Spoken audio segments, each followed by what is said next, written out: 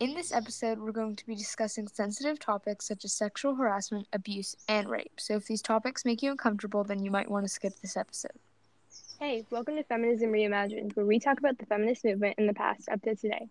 We will address its issues in the many different parts, good and bad, that make up the movement.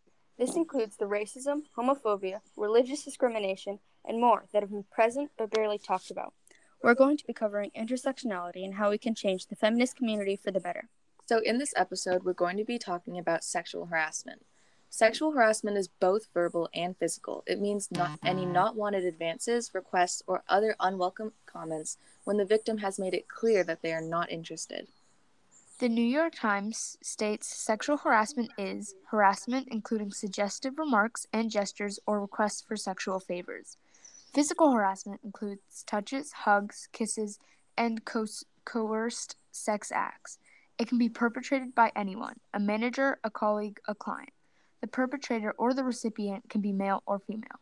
Some forms of sexual harassment are rape or assault, intentional and unwanted touching, catcalling, spreading lies about someone and their sex life, unwanted looks and sexual gestures, and being pressured to go on a date. 81% of women have suffered from some type of sexual harassment.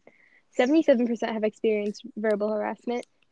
51% have experienced unwanted sexual touching. 41% have suffered from sexual harassment over media or cyber forms of harassment. 34% have been followed, 30% have been flashed, and 7% have been sexually assaulted.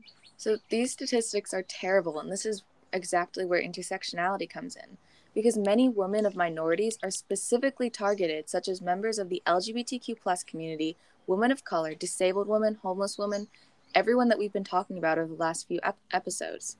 And not only that, but so many of these people also don't feel confident to report their rape because so many times it is gone unaddressed. While feminism might be helping cis white women, it doesn't support any other groups as much as it does them. Fighting against sexism will always be a good thing, but there are many changes that need to be made, starting with recognizing the layers of intersectionality within feminism.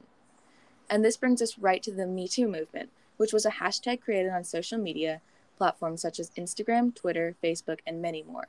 It created a place for women of all ages to share their stories on sexual harassment. When interviewed, women over the age of 18 stated that because of the Me Too movement, they felt more confident to report sexual harassment. In 2017, the New York Times published an article that talked about all the ways Harvey Weinstein, a Hollywood producer, had abused women. This is what really kicked off the movement, because actress Alyssa Milano tweeted about her experience, which ended up going viral. The phrase Me Too was first created by Tarana Burke, the founder of the movement. The Share My Lesson platform says that Tarana Burke created the Me Too campaign with young Black women and girls from low-wealth communities, developing a culturally informed curriculum to discuss sexual violence within the Black community and society in large. So not only was this used for women, but men who had experienced abuse or harassment were also given a platform to speak out on this. Sexual harassment is really normalized in our society, so how can we fight against that? Well, it's really important to make sure to listen to the abuse and rape survivors and to their stories. So don't speak over them and don't victim blame. What do you mean by victim blame? Well, don't say things like they were asking for it or they shouldn't have dressed so provocatively, because these put the blame on the victim of sexual assault rather than blaming the person at fault, the actual abuser. Society teaches young girls to protect themselves and to wear more conservative clothing rather than teaching men not to rape others. Also remember to not let sexual harassment slide without saying anything about it. If you hear or see someone being harassed, speak up.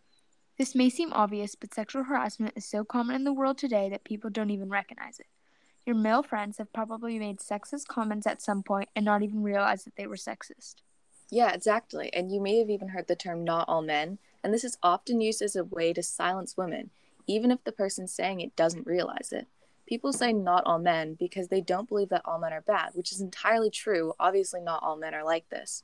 However, women are forced to be overly cautious around men because of the amount of rapes, murders, and sexual harassment experiences that are on the rise. So, for instance, if someone was surrounded by some poisonous berries and some non-poisonous berries, however they all look the same, you would expect to avoid them all. One thing the Me Too movement brings to question is, how will it be taught in schools? How can kids be properly educated on this sensitive subject? Learning about women's history is the first step. Things such as the waves of feminism are all very important to know about. Students must also know about the current events and what is going on today, and its effect on individuals. Over the course of this podcast, we're going to be going into more depth about these issues, focusing on the struggles of more specific groups. We are a group of students who are trying to educate more people about these issues, and we hope you enjoyed this episode.